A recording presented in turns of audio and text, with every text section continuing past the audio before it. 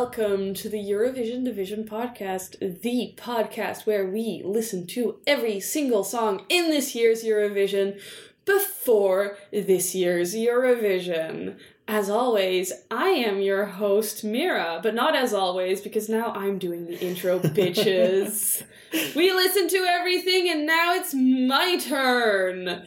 That's a song. If I could just have one note, is I normally say the amount of songs that there are. It's 37. Yeah, because that's a really challenging part of doing the intro, because I have to remember how many songs there are in the year, and it's different every year. So I have to do a different intro every year that we do the podcast, and I would just like to That sounds super fucking hard for you. It's like really freaking hard for me.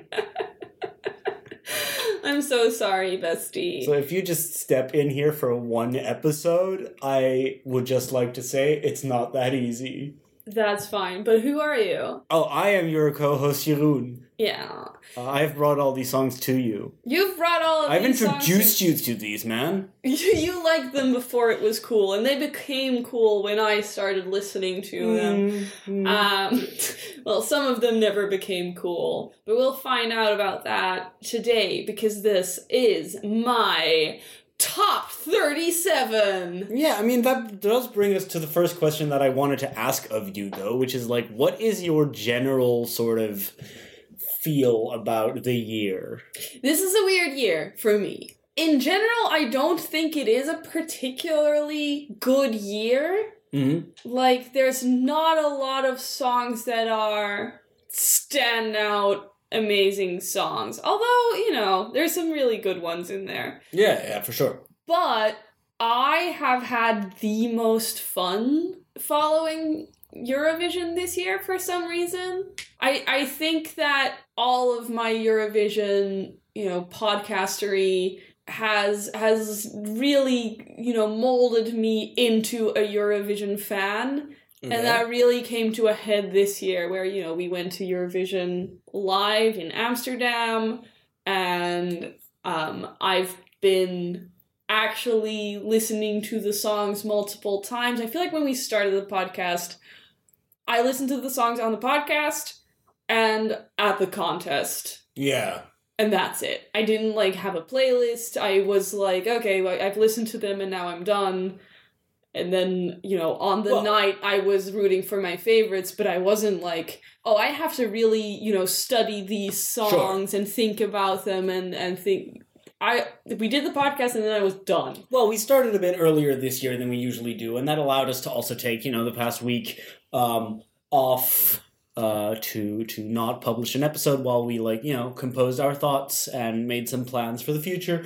It just has allowed you more time to sit with the songs before the contest, because normally it's a scramble to get all the episodes out. Yeah.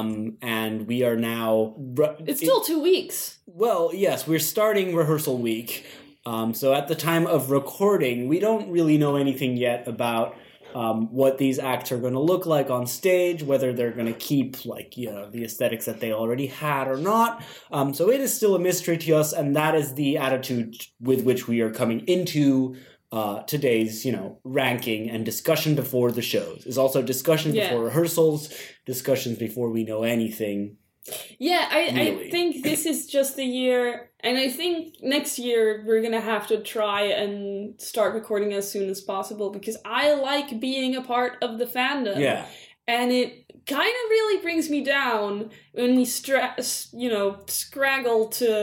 when we struggle to get all of the episodes out in time for the contest, and then I have less than a week to, look at the Reddit or finally follow people on Twitter, look at the artists' Instagrams and read the news article and who's beefing with who said something problematic, or I love the drama. I don't love the nasty drama, but the build-up is really fun. So I want more of that, because I've been having a lot of fun this year. She's coming to the dark side.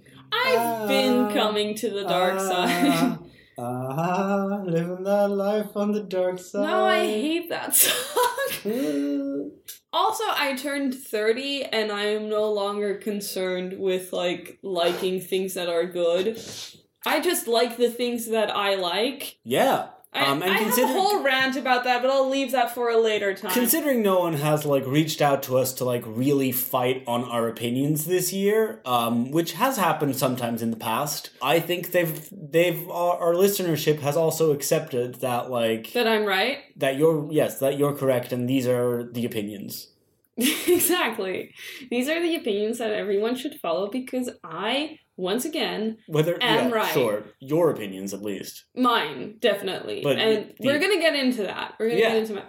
What has your vibe been this year? Well, I think I think I follow kind of where you're at. I think I've said it before. It has felt a bit mid the entire time, right? Everything is just okay, it's not bad, and I have grown a little bit more fond of some songs. Oh, absolutely. And then I've also grown, a little bit tired of some stuff, which is normal, but I'm also in a position where I'm okay, now I kind of just want to see the contest, because I don't know if these artists, these songs necessarily have much to offer to me right now, if I don't have the fucking performance to just see what it actually is. Yeah. I've just kind of reached a point where it's okay, it's kind of been enough for me. I want to see the show now. I'm so excited to see the show. Yeah. I'm so stoked. I know it's rehearsals time, and I want to, I don't know if I want to see any of the rehearsals. I kind of do, because that's also part of the build-up. Yeah, I always try to tell myself to avoid them as much as possible, but it's very difficult. When you're in the fan bubble, that's kind of what everyone is able to talk about. So it's tricky. And that's also the fun part is, the bubble, the fans and talking to each other and reading all the takes and... Takes, 10-second clips completely out of context and draws conclusions that it's over for blank because John's Tears is doing weird rap movements, he's gonna not qualify. And it's well... The rap movements worked, everyone. I made fun of him as much as you all did. And then on the night, the rap movements did work. So that's egg on our faces. Sure. I always am prepared, though. However much I make fun of songs or think something is shit, I, go through a full skincare routine before every Eurovision to get ready for the egg to hit. I think it's because I was so wrong my first year of doing this podcast. Yes. On Color of Your Life by Michael Spack, which I hated. We had a full episode of just ripping on this song. We hated it. Yeah. And then the night happened of the contest, and it was my standout favorite of the night. So that humbled me so much that now I go into every contest thinking maybe Déjété will fucking land for me. So speaking of which, let's start the list. Start the list. So we're going to try and get through these quite quickly. I don't want to go through each and every one separately and have a 2-hour podcast. If you have something to say about them, for sure. For sure. So I have had the playlist that I've been listening to of all of the songs. So I've listened to all of these songs at least 2 times more than I have listened to them on the podcast. Okay, also, so a lot of them... Not an insane amount of Not an insane amount, but, enough. Some of these After that you've 2 seen times, live. Some of these I've seen live. At Eurovision concert.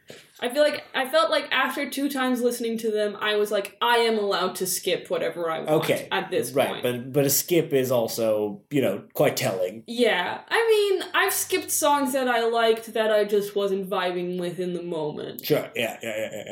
That being said, my number 37, last place. It will be no surprise to anyone when I say that it is Déjété. Yeah, it's gonna have to go somewhere around there for me as well. It just sucks. I can't. And we saw it live. The man was wearing red dungarees and nothing else. And that's it. And I hated that. Wear clothes. I keep saying Europe could survive a dick slip. Not from Theodore. Yeah, that's not an invitation. That's not an open invitation for anyone to seize the moment. Because I was thinking, right, about the dick slip, about my, fantasy of the dick slip. And I think over time I forgot a crucial part of the dick slip. Especially with Let 3, actually threatening showing their cocks. Yeah. I forgot, right, a big part of the dick slips that I want is that it is accidental. Okay. Because so many children watch Eurovision, I think it would be kind of gross to actually... deliberately whip it out. If it was accidental, Europe could survive. Well, that's what would make it a dick slip, yeah. Yeah. The slip is important. Mm-hmm. Not that I don't want to see cock, but I just don't think it would be, polite for an artist to just whip it out. We're starting out great. Just to say, not from Theodore Andre. At least not from Theodore. Please put on some actual clothes. It's been a weird one because, I felt like the general tenor of it was, not great. And then I've just been seeing more and more people, praising his voice and, his voice is bad. Praising his presence, and I'm like, nope, disagree. Both the worst part of... We saw him live, and the voice and presence both were not good. So it's just not for us at all. Another thing that is not for me, in my number 36, is... And I hate to talk about it. I figured it would be. It's Unicorn by Noah Carell for Israel. Yeah, listen, I think we're being, both of us not fans of it. I think 36 is unrealistic. I don't think it's going to do that bad. Oh, these are not predictions. No. But I'm also, looking at it through that lens as well, right? Where you're like, I'm not predicting a ranking. That's one of those that we've always had, that when we make rankings, that there is something that is, objectively all right, or, objectively has a redeeming quality, or a quality that will appeal to an audience at the very least. And we'll rank it very low. Hesitate to say, but I think Mata Hari would have been there for me. Mata Hari was very low for us. It is at the bottom. I hate it. There's nothing in it for me. Where realistically, I should have known. Yeah, that's just going to qualify and do all right. I've also learned to take peace with that part of having a ranking and predicting. Is what I like the least. I like for my own personal reasons of disgust or whatever. Right? Sure. Where I'm like, people at large will not, and that's fine. I guess I don't know. I don't know if I have fully reached the the final of the dabda of it. Right. The 7 stages of grief. 5, but 5. I'll add another 2 for Noah Carell's Unicorn, because I had to go through a whole journey accepting that this was probably going to do well at the podcast. Contest. You said podcast. Well, it does bad at the podcast. Yeah. In the podcast, but it's going to do probably pretty good at the contest. But I don't know, because everyone, I've read a lot of, and I've heard a lot of people saying it's a hot mess. Yeah, but people love hot messes. But that's the other shoe, right? Number 35, I do want to say I've been thinking about making a bingo board for next year's Eurovision. For song releases? For song releases. Or for our podcast, maybe, yeah. We were watching a television show, and the game Bingo, yeah, as played by, elderly Americans, featured heavily in an episode of this show. And I suddenly realized, is bingo just crossing numbers off of a piece of paper? And yes, it is. Yes. And people can sit in rooms for hours doing just that. Yes. And that sent me into an existential crisis that I have not yet been able to get out of. No, the only way in which bingo makes sense is if you have a customized bingo board for things that'll happen in a movie, or things that'll happen at Eurovision. Predictions. And you have several predictions, and you've rearranged them on a grid. That's how I know for bingo. Several people, so that it's all of these are going to happen. It's just whoever gets them first. Right. Yeah. But seeing, like, a group of elderly people sitting in a room while someone, in a bored fashion, just yells out numbers, and they get so excited when all of the numbers they have on their piece of paper get called, it makes me have very deep and unpleasant thoughts about human nature. But on my bingo board for next year's Eurovision song is Song About Peace That Is Actually Politically Heinous. Okay. So my number 35 is Switzerland with Water Gun. Okay, long way around to get there. Long way around to get there, but there we go. Yeah. We've had Wars for Nothing. We've had, What's the Fight All For? No, that one is not actually politically heinous. Which one is the one that, like, sucks? Love Is Forever. Don't get so political. Right, yeah. So you get one every once in a while, and I always love them, but put them very low in the ranking, so Water Gun fucking sucks. We saw him live, though, and... like, nobody cheered when he came on, so we did cheer throughout the song because we felt very, very bad for this boy. He did make the extremely misguided attempt to get the crowd to sing along. Which I'm like, I don't think you want the entire arena to sing that body bags line. Nope. It's pretty bad. I don't know if I've mentioned this on Twitter, but I do have something caught my mind on this song that I can't get out of my head. And that is the line about the real blood. I don't want to play with real blood. Yeah. Were you playing with fake blood before? Right. Exactly. But we ain't playing now. Which leads me to think that the issue with the previous line was not the real blood, but the playing. I don't want to play with real blood because we ain't playing now. So he wants to do something else with that real blood. And what it is, I think we should leave up to the audience to imagine. This guy is a fucking sicko. Well, at least the writers of the song are. Because he's just, singing lyrics. Yeah, he was just following orders. That's right. Yeah.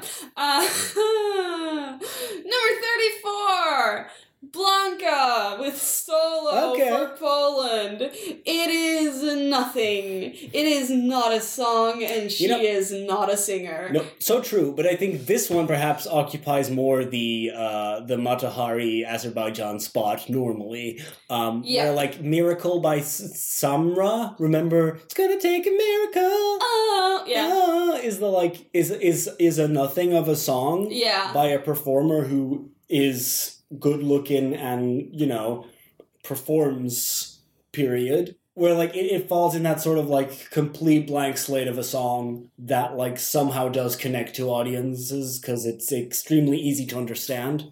It's extremely easy to get solo. I know, but it's just nothing. This one was pretty controversial, though, like, in Poland itself. Yeah. Polish people hate her.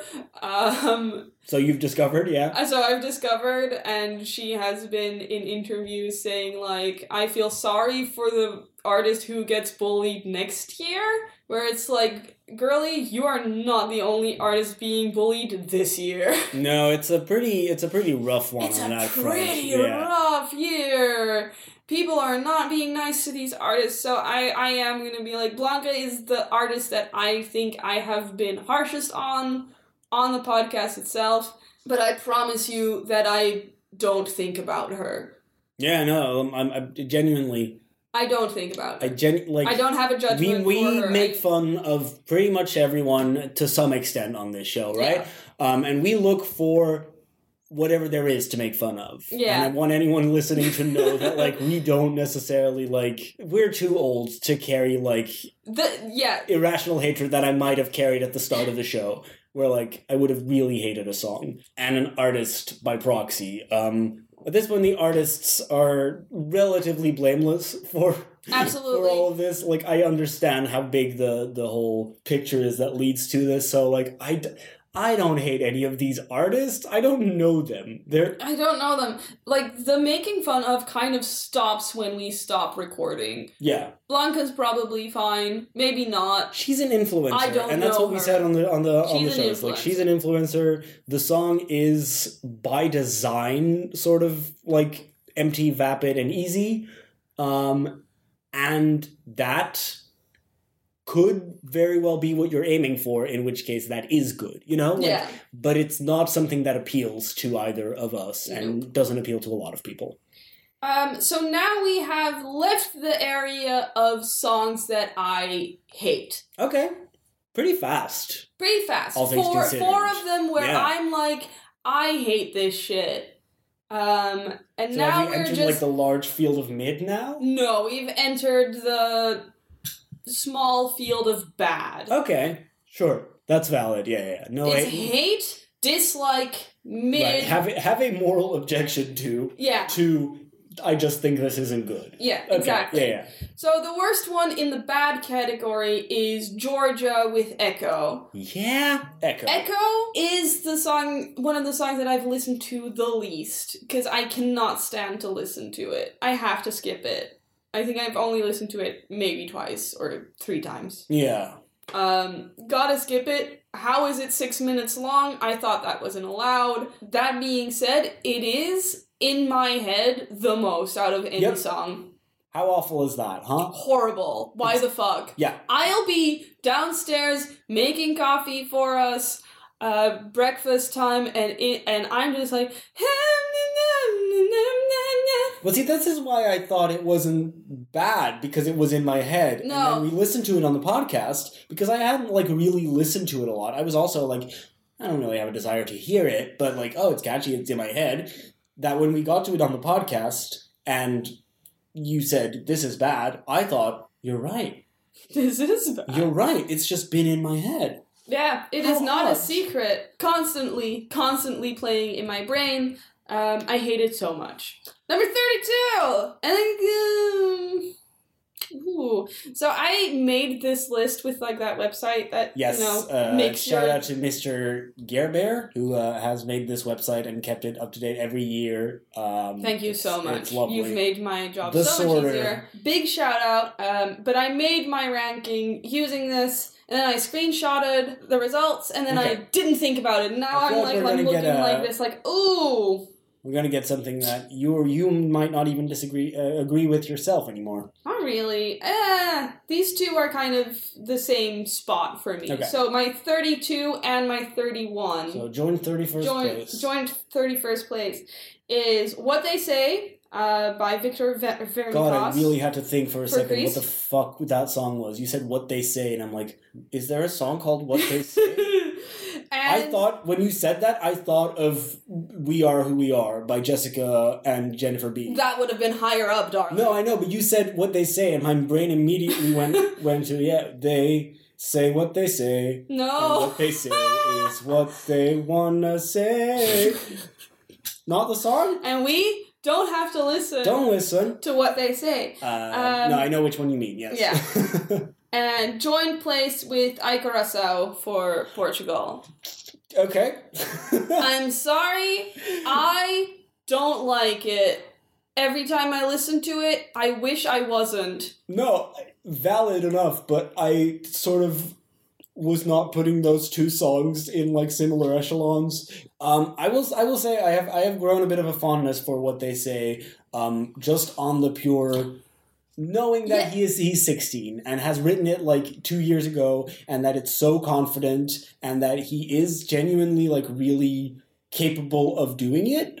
Whereas like I have to respect it, you know? I fully respect it. I think he's done a great job. Which is not to say that there haven't been 16-year-old artists before that has also been impressive every time it's happened before, right? Yeah. But there's something here that's like just knowing how much of it is like his own artistry in it that I'm like, okay. It is genuinely very impressive, but I have to be fair. This is my ranking. This is about the songs that I like. Oh, to be sure. And I don't like this song. But, hit me up in 10 years. Right, I am kind of like please develop a little bit more and let's see. We've also said that in the past. Yeah. With artists where we've been like, just wait like a couple more years and then you'll have like a we say this about Destiny? Maybe, yeah. 100% we said this about Destiny. Yeah, and then Portugal, I get it. I could leave it. Yeah, I could leave it. I dislike it. Another one that I dislike. You said that as if it was like the first part of a sentence, and then you just looked away. Brilliant. No notes. I have nothing more to say about that. In 30th place. Number 30. Due Vitae for Italy by Marco Mengoni. I was going to say just missing out on the grand final, but that's not true in this case. Because he's Big Five, yeah. He's going to be in there no matter what. And, really? Your lowest ranked Big Five is Italy. Yeah, I mean, it makes sense. It's just a lot, isn't it?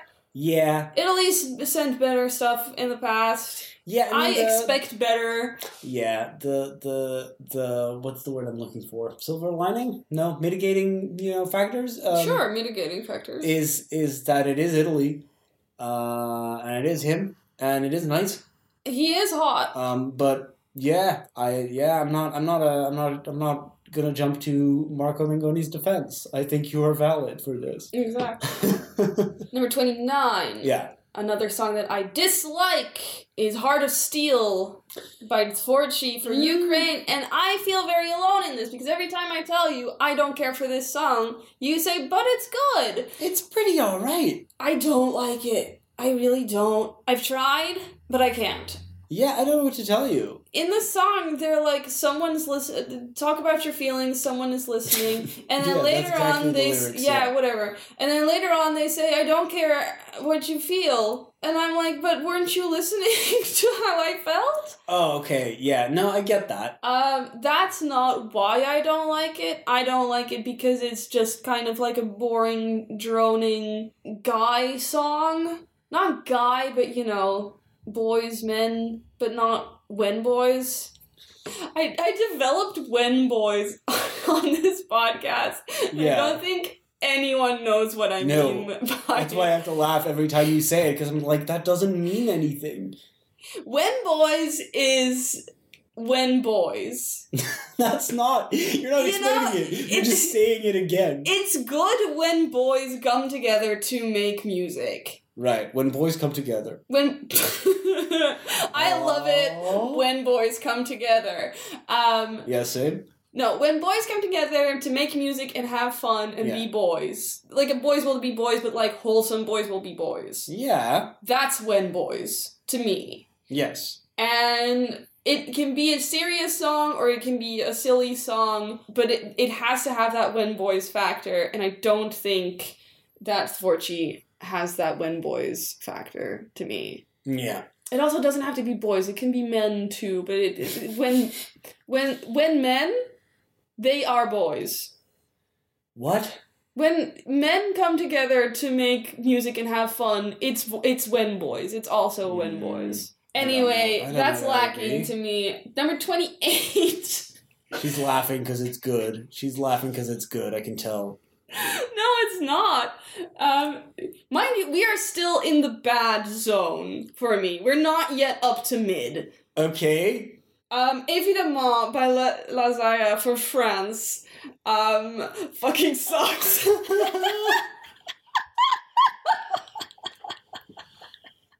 I'm sorry. I know this is gonna be like top 10 in the grand final for sure. I hate it. I love that you just came in strong, and right before we got to the 26, which would be like the grand final, you came in and said, I'm just gonna name 3 automatic qualifiers. Yeah. They're falling out of the top 26. They don't deserve to be there. No, they don't deserve their spot as automatic qualifiers. Not to me. I think it's a strong stance. I say this now because I know the other 3 are definitely way higher. I listened to it a couple of times, évidemment, and I've never skipped it. That's not true. I have skipped it, but when I don't skip it, it's because I'm like, I want to listen to this again and see what the fuck everyone loves about this. Yeah, Kind of. That's my vibe when I listen to and it. like I get it. There's a bit of that, like, you know, that disco groove vibe where I'm like, ooh, it's. I don't have a word for it. It is there. It is. Yeah, I think she just also kind of has that influencer vibe. Maybe that doesn't feel genuine. I mean, we didn't see her at Eurovision in concert because she also, like, called off the show. I was gonna bring that up, because Boland Blanca, and Lazara both cancelled Eurovision Live. It's called Eurovision in concert. Right, because Eurovision itself is also live. Eurovision in concert, they cancelled their performances, and we both really didn't think they deserved the sass that the fucking announcers the hosts actually, like, sassed them in the little, like interstitial dialogue. Yeah. Where I was like, what? Do they deserve that? If someone calls off the show, you just say, oh, too bad, they can't be here. Unless, like, they did it in a really poor way.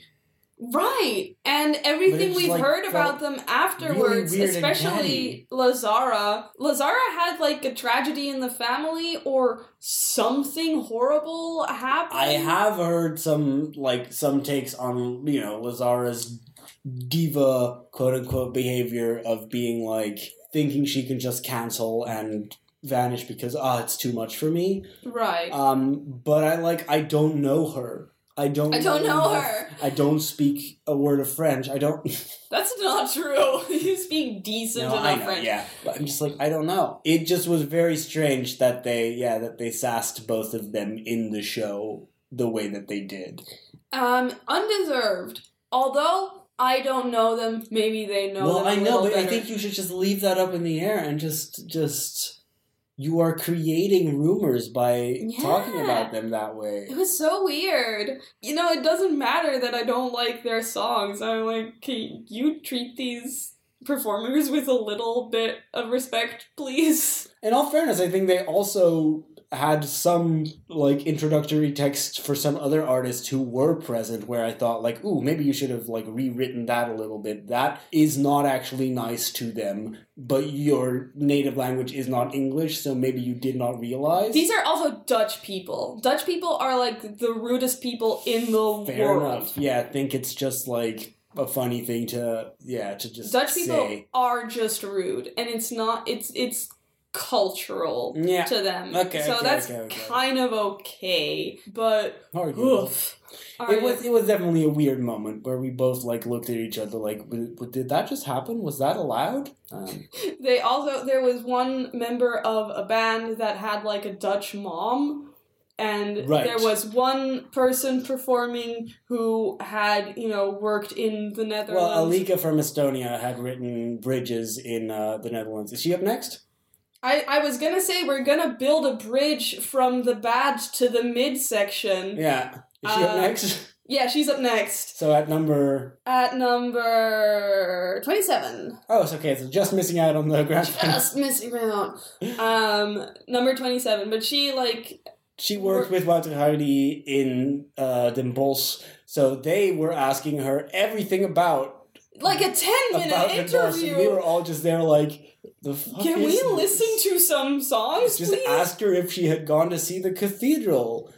And we were just like... Shit, we gotta go to Den Bosch? Thank you, but we haven't been there, and we definitely don't need to know what she thought. She also hadn't been, so she had to, like, try and find a way to answer that question. It was great. It was very good. So yeah, Bridges... Listened to it twice and enjoyed it twice, and then I skipped it the third time because I had listened to it twice, and that's enough. I think it sort of occupies that space where, like, sometimes I can be like, okay, big dramatic ballad, yes. I think in the show itself, I'll be like, okay, it's Bridges. Here I go, and I'll listen to it. Yeah. And I'll be like, that was Bridges. Right? Me when I watched Tron. Yeah, I didn't joke about that on the episode, but I was wondering if she is just a big fan of of Jeff Bridges, and building up a world of Bridges is more like... I just want to... Yeah, I want to share The Big Lebowski with all of my friends. Good movie. I'm just inviting them over, to sit on the rug and watch The Big Lebowski with me. The rug that really ties the room together. Yes, of course. But yeah, no, Bridges is... It's bad to mid. It really perfectly builds that bridge from bad to mid to me. And if I don't like it, then it'll be grating to me, and that's kind of the issue. Yeah. Where I'm like, it's just the sort of over-announced in a very...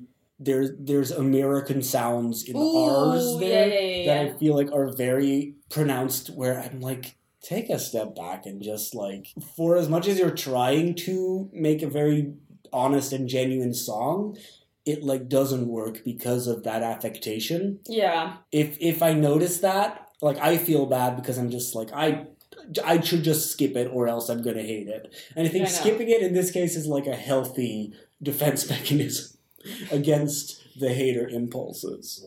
I know, but I do think we have to kind of call out our hypocrisy here. It's like, a big American accent, but as if we don't sound like this. No, but it's about, like, doing it in songs. That's true. About putting a specific stress on certain syllables where I know that's not, like... And yes, there is, of course, there's hypocrisy. This is not our natural accent, but... This is how we talk to each other, so I don't see the issue. It's fine. Number 26 is the lowest in the mid section, in the mid riff, as we call it, and it would be higher if there weren't both a rap break and just fully stolen lyrics in it. So yeah, Future Lover by Brunette for Armenia. Yeah. What the fuck? We found out that like a good third of that song is just Tumblr copy pasta. I just want to make art, write books, and find someone who likes me enough to kiss my face is one post. Yeah. Right? Like, I just want to explore with you and visit old bookstores and do cute little things like drink smoothies at neat cafes is another text post. Future Lover... I hope it all comes naturally. I hope our love is quiet on the inside and loud on the outside, or the other way around, is another, like, internet post. Be good, do good, look good is, an Instagram / Pinterest mood board quote. So which is annoying because I thought that was, like, a really deep and good lyric. That leaves the rap part, which I don't really like. Yeah. And the Armenian part at the end, which I love. Which is so good. As the two genuine original parts of the song. One part where I'm like, nope. And one part where I'm like, this was worth the build-up. Yeah. This is great. So if 25, maybe even a little less of your percent of your song is actually good. Well, we have the music, right? We have all of the melody that is original here. I really, really like... the be good, do good, look good. Yeah. I think that, she sounds like a pigeon. She goes, ruku, ruku, ruku. Yeah, but, like, melodically, I love the whole thing. It really works. So, yeah, this would be higher if I weren't, like, morally opposed it genuinely to does just bother me, using Tumblr lyrics. Like, we went to Amsterdam, like, we have not mentioned that before. If we haven't talked about this before, we went to Amsterdam, and we went to go see Eurovision concert, and then we had another day in Amsterdam, and we went to the Stedelijk Museum, like the Modern Art Museum, because we did not reserve tickets for the Classical Art Museum, and we walked around. It's a beautiful museum, highly recommend. There is one piece of art there, and I don't even remember who made it, but we are plaque readers by nature, you and me both. Yeah, I love reading the plaques. We love reading the plaques. And this one was just like a painting, obviously based on a picture of, like, African girls. Yeah, I mean, the art itself is not really the point, it's more about, like, what the plaque said, right? And the plaque said, it was a quote by the artist, And she just says, I found this image on Tumblr and thought it was really interesting. And we both got so mad at that. Where it's like, yes, and? You know you can Google image search, right? You know you Did can, you try? Did you try? Did you look at their clothes? Did you look at their surroundings to see where they may be from? Did you, try and find the original photographer of this image? Yeah, or dude, what are you trying to say with this? I am reverse image searching all the time. It's all I do. It's 50% of my professional work job. Sure, yeah. Is finding a vase and reverse Google image searching it to see if it's worth more than 50 euros. It's usually not, but sometimes it is, and then you're like, oh, this ugly thing? That's vases, baby. But yeah, that just really rubbed me the wrong way, and that's exactly how I feel about Future Lover, where it's like, what original thought did you have? Yeah, I mean, and she has said, oh, it was based on a quote that I liked, or it was based on, I found a quote online that I thought was beautiful in its simplicity, and, yes, but then don't literally just copy 3 quotes. Yeah, saying that undercuts the fact that it's several different quotes. Yeah. That are all literally just copied. That just bothers me. The phrase future lover is from a post with several other lines from the song. Yeah.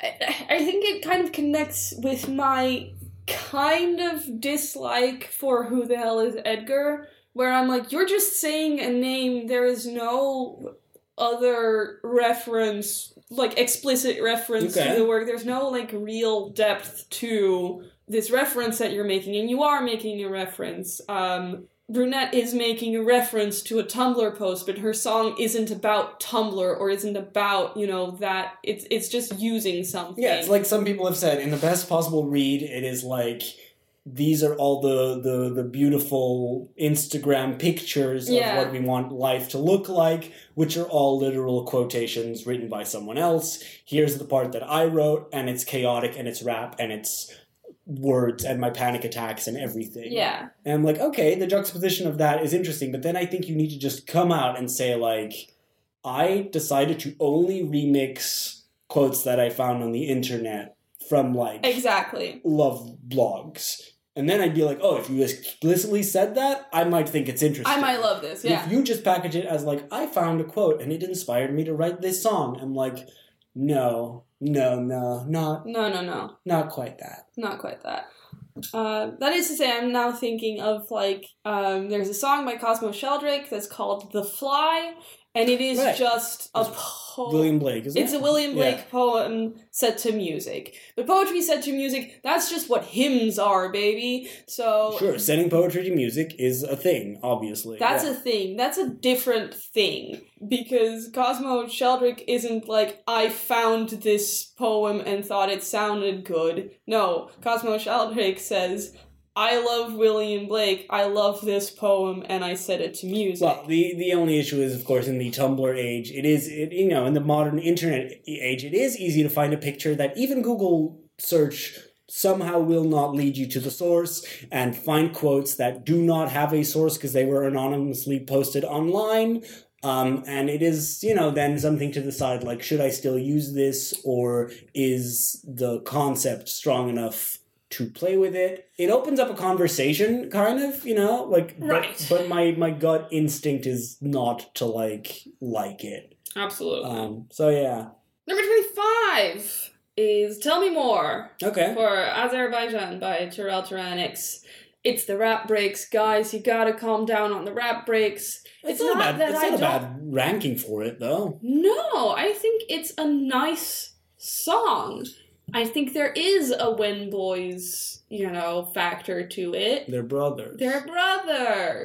The rap break is awful, but I think the chorus is quite lovely. Good for them, I'd say. But I don't have that much else to say about it. Number 24, Breaking My Heart with Riley for Denmark. We're moving out of the mid-riff This is slowly. Okay. This is still mid. I think the next like 2 or 3 songs are still like on the way from mid to good. But we're moving out of the mid riff here. Breaking My Heart by Riley has grown on me immensely. I really like it, especially because the relationship that he describes is so dark and abusive. It's so bad. It's literally so opens the song by saying, "Do you remember you said it would be easier if I were dead?" Do you remember I used to tell you all my deepest fears, and then you would say them back at me just to make me cry? Yeah, to force some tears, I believe the line is. Incredible. What a dark fucking relationship. What a bad situation for this boy to be in. And I say boy, he's a 26-year-old man. That's a boy. Has it been confirmed that he's 26? I think he's 25. I love that when we saw him at Eurovision in concert, we were like cheering for him when he came on, and I jokingly, said, "How old is he?" And the people next to us were like, "Oh, I think he's 18." And I looked at them and I went, "No, that man is 26." And they were all like, "What?" You said that, and someone else in front of us turned around and said, "What?" Like other people. So that's my favorite thing to happen at Eurovision in concert. Like when you get community. When you get a moment like that. I like it, I like it. I like it. It's completely fine. But I'm telling you, it's still mid, but I like it. Yeah. I have no issue with I wonder if he's gonna perform well on the day. I wouldn't be surprised if he doesn't. Know. I wouldn't be surprised if it like is a disaster. But I'm not sure. It could be very well. He was fine in concert, but that's not Eurovision. Yeah, no. So I got a feeling that tonight's gonna be a good night. Number 23, The Busker. Dance Our Own Party. Yeah. All right. It's the one that you hate. But one where, like you say, I am completely willing to see it on the night and be like, yeah, I see what they did here. This works. I vibe to this. I fully believe they're gonna do something that works. So, like, I'm not gonna sit and pout if this does well. I'm fully able to vibe. If it does not do well, I may gloat. But that's a separate issue altogether. Number 22, and this is when we move from mid to good. And this is wait a minute. This is one. Now wait a second. I'm just realizing something, but I'll wait until we get there. This might be when we get there. This might be when we get there because this song jumped like 10 places in our ranking when J.K. Rowling reared her ugly fucking head to give her 2 cents about it. I have to say, like, the rush of ugly adrenaline, like weird blood surge that I felt when I saw Joro tweeting just the most...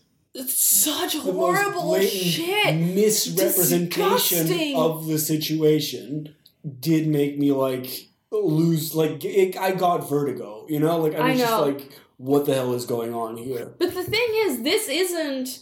Okay, so the Joro situation, for those of you who might not be aware... Well, let's just say what song we're talking about in the first place. Oh, we're talking about We Are One by Wild Youth for Ireland. Yes. So for those of you who might not be aware, they had a creative director, and people looked into this creative director, and on his public Twitter account, there were a bunch of fucking disgusting transphobic comments, like anti-Ukraine stuff, COVID denialism, just openly a bad dude. Like, all bad, but I have to say, like, with regards to the anti-Ukraine stuff, some of it was also with regards to, like, the Eurovision Song Contest, which to me seems just without thinking of any political implications, just kind of the wrong guy to put on a project if he's made, like, remarks about the contest and the unfairness of its winner, like, the year before. I worry that, like, oh, I'm never going to be an actual journalist or never going to get any sort of actual involvement with the contest because I've had a podcast where I've been a little mean to the guys from Malta. You know, like... Right. But I have to preface that always by saying we are making jokes, no hate at anyone, right? And then you see someone who was, like, the creative director for a country that I'm like...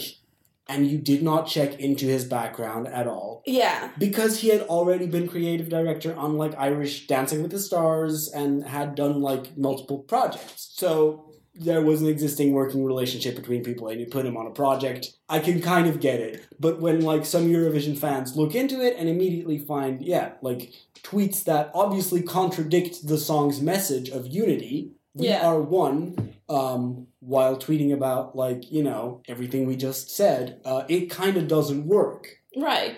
But the first, like, tweet that was on this post of, like, a litany of disgusting messages by this guy. Yeah. The first one was him misgendering, you know, a trans woman who had been convicted of rape and murder, which, you know... That's a criminal. That's a criminal. That's a criminal. Yes. You know, I can't believe it needs to be said, but we condemn both rape and murder. Right, but the issue is, of course, when Wild Youth stopped working with their creative director... Yeah. For having tweeted out several transphobic messages, right? Right. Somehow the transphobes, the TERFs, were able to contort that into Wild Youth stopping their collaboration with this person because they condemned a rapist. Thereby it means that Wild Youth actually approves of the rapist. Yeah. And they are now defending a rapist. It's not the dumbest shit I've ever heard, and we'll get to that in a little bit. What? Okay. But it's some dumb shit. It's so dumb, and it's so obviously trying to get your followers, J.K. Rowling, to go even farther down the transphobia rabbit hole. I have, like, so often tried not to talk about her, you know? In my life, I try not to think about her or talk about her. But so many instances where, like, I do, you know, you do come across it. And I blocked her years ago, so every time it comes up, I'm like, oh god, she's still doing this? I know. I'm like, I blocked her. Can I block everyone talking about her and just not hear about it? Is there a way like that fucking, like the Black Mirror episode? Christmas special episode? Can she be like John Hammond, that episode, but just be completely blocked out? Yeah. So that every news article ever about Joanne is just blank? Absolutely. Can I just blacklist I would. her name on the internet so I don't see it? Does that exist? We'll have to look into it. We'll have to look into it. But I would heavily recommend for everyone listening to this to watch on YouTube the ContraPoints video about J.K. Rowling and her recent follow-up video that she made about the witch trials of J.K. Rowling. Really fascinating stuff, actually. Yeah. Actually, like, really, really good, you know, reportage. But, like, that's not even really the thing. That's not really the thing. Because this isn't actually what made me like We Are One. I started liking We Are One a couple weeks earlier. Like 1 or 2 weeks earlier. Because my boss and his girlfriend, we all went to a restaurant together with the co-workers. We do that every now and then. It's always very nice, but always very fraught because I am, you know, awoke. You're awoke? I'm awoke. Woker, as they say nowadays. I'm a woker, as they say nowadays. And my boss is not. And my coworkers know that I like Eurovision, and my manager, not my boss, my manager, said, like, oh, how's Belgium gonna do? I thought Belgium was bad. And I was like, no, Belgium's actually pretty good. Like, it's a good singer. And my boss's girlfriend went, ugh, that creep? And I went, what? And she went, that half man, half woman, it's disgusting. And I had to, like, grab my thighs until they bruised in order to not lose my job in that moment. And I want another job, but I also don't want to be fucking jobless again. And it's so amazing because Gustav is a normal gay man. That is a gay man. That is just a normal fucking gay man. And that's always the thing with me that really, like, gets me, because to me, being gay or being trans or being, you know, anything that isn't the norm or being disabled or whatever, it's all so fucking normal. Yeah. It's so normal to be gay. It's so normal to be trans. It's so normal to be fat or to be in a wheel. Like, these are all normal things. And what I've always said in regards to this contest, but I think what also, like, applies to this is the one thing that's worse than being bad is being boring. And I think that caring about things that are so incredibly normal and, like, caring about, you know, oh, this is bad, or, like, caring about, like, snuffing that out, like, these incredibly normal things, such as, like, you know, also evolutionarily, people are gonna want to, like, stand out. People are gonna want to get attention. We want love, so Sure. we're gonna want to, like, do things that are, like, fun and creative so that people will fucking look at us and like us. And everyone that's, like, no, you have to be what I think is normal, and, like, caring so much about these things that, you know, for human brains, for human bodies and brains, are just as normal as being trans or gay or anything else. To want that to not exist, I can't imagine leading your life in a more boring way. It bores me to fucking tears, this shit. It really does. And it makes me mad that someone could be that boring in their life that they would want other people to not be different to them. Where's the fucking interest? What's fun about it? It's so boring. It bores me to tears. And then my boss went on a whole rant of, like, are you for gender neutral? He asked me, and I was like, what? Yes. And then he was like, oh, then I'll just close the bathrooms at work, and we'll only have the one bathroom that doesn't have a sign on it.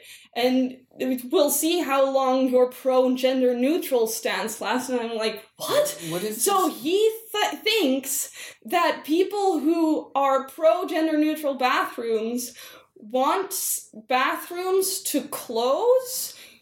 And I was so shocked by this that I couldn't tell him, no, I just want the little signs to come off. And I don't even care that much about it. It's fine if the signs are there. I just don't think it's important that the signs are there. Yeah, I think if the signs weren't there, I wouldn't care that much. I think if I say I don't think the signs need to be there, I think it's interesting what kind of people find it really important for the signs to be there. Exactly. When I say something that I don't think is particularly controversial, such as, I think gay people should have rights. I think it's interesting to see who the people are that come out to say, actually, no. I think it's interesting to see who those people are. If I listen to any of them speak for more than a second, I fall asleep because they're so boring as people. Anyway, him thinking that gender neutral bathrooms means that the bathrooms need to close, that's actually the dumbest thing I've ever heard I don't even anyone understand say what you're in my telling life. me. Like, I don't genuinely even understand what you're saying. That man is allowed to run a business and drive a car. No one send this to my boss. He won't listen to it anyway. Someone get me a better job than this. The job itself is fine. I just can't with these fucking people. So after... This is like 45 minutes deep in an episode. No one's gonna hear this, so don't worry about it. after all that, I was a little drunk because, my boss was paying for dinner. So at least he does that. At least he pays for dinner. And for, my paycheck, which could be better. But after that, I was a little drunk, and I was biking home, and We Are One came on, and I wept. I fucking cried on my bike because I was like, I said about this song, like, this is the most generic fucking unity, fun, we're all the same, and like this kind of song isn't necessary anymore, and we've all heard this, and now I am of the opinion that we need songs like this constantly. Yeah, that honestly... Every year there has to be a song like this, or we'll fucking forget. Even if it is the bare minimum of, like, unity song that you can sing, right? You have to keep saying it. You have to. You are never past it. Because it's not true. To a lot of people, that extremely basic message is simply not true. And because it's such an intrinsic part of my philosophy of the world that we are one, it always surprises me when I meet someone who doesn't seem to think that. But you forget that there are people out there who don't think that this isn't like just parroting the generally understood view of the world, where you're just saying what everyone already thinks. Where's the, like, what's your angle on this? And it's like, no, you're not actually saying what everyone thinks. So yeah, I mean, it does. So that got me that moment very hard in that moment, and then 2 to 3 weeks later, fucking JK Rowling. It's not been that long. This all happened in, like, the span of 2 weeks, I feel. Like, it... yeah, we went to Eurovision concert, like, 2 weeks ago. Right, and that was before the... Yeah, so it was... So this all happened so fast. And it's truly driven me insane. It really has. Speaking of Eurovision concert, though, we do have to, and we've talked about Wild Youth the most that we will talk about anyone on this episode, I'm assuming. 100%, yeah. We have the most to say about them. And I mean, I either say it now or I say it at the very end of the episode, right? Because when we saw Connor, the lead singer of Wild Youth, outside the venue for Eurovision concert. Yeah, we were just after the show. To some Twitter folks and Dude Point, one of our earliest listeners, and a lovely Eurovision content creator in their own right on dudepoint.fun. Shout out to our day ones, honestly. But we were standing there outside the venue, and we saw Connor Donahoe, the lead singer of Wild Youth, like, walking out of the venue, and I think we were... you guys were like, oh my god, that's Connor, and I was like, is no one gonna yell at him? And I just yelled out, Connor, we love you! And he looked over at us, and he was like, hey guys, cha-cha-cha! And we were like, yeah, Connor from Wild Youth! So the entire square, like, started going cha cha cha cha cha cha cha with Connor, and then he left, and we were like, we knew that man's first name. We knew that man's name, and he thought we didn't know his song. Sing your own. We'll be able to sing We Are One. Just have some pride, that moment please. Also, I'd be like, oh no, he is here to have fun. And he is That's the most fun. important thing. And it's the most important part. And yeah, honestly, like, We Are One, we were very... It was good. We were very negative about it in our first episode because, like, I do remember my first instinct being like, this is such, like, an embarrassing thing that we don't need to hear anymore, and it has proven to not really be true. We do need to hear it. So the egg isn't on our face on this one. Honestly, I would love for it to strike back and prove my first thoughts wrong. I would love that. I think it's lovely for this extremely inoffensive song for this to be getting this much hate. Yes. Because it's really showing the asses. It is paradoxically enough, the right song to be catching this kind of attention, because it just makes you go like, nothing in this should be offensive. Yeah. Because I literally criticize it for being too inoffensive. Yep. So this is just proving how much of an awful bigot some people are. So with that long section and a big fat middle finger to the TERFs, what's next on your list? Number 21! Break a Broken Heart by Adriel. Wrong! Should be top 10. That's my only interjection I on this do one. genuinely think I am wrong in this, because my number 20 is, every time I hear it, I like it less, and I think I should swap them at this point. So, my actual number 21 is, My Sister's Crown by Vesna for the Czech Republic. Every time I hear it, I like it less. God, it's just to prove how great of a year it is. You've gotten to like the best 20 ones, and you've just named one and went like, oh yeah, that one. Yeah. Yeah, I think My Sister's Crown is, can I just come out and be honest? I don't think it's very good. I felt really bad. I've like kept it in. I've like not even tweeted anything about it. I was even pretty mellow on the podcast, I think. Yeah. But now that we're here, I can be like, hey, you know what? It's not very good, is it? It's just kind of, I just find it a little exhausting. Yeah. I like it well enough, but every time I hear it, it drops in the ranking. I just need them to do any other performance of it that matches the video energy. Yeah. Even a little bit. I need these six women to come forward. Everything other than the official music video, I have disliked. Ooh. I haven't watched much else than the So that video. just like kind of feels bad to me. Yeah.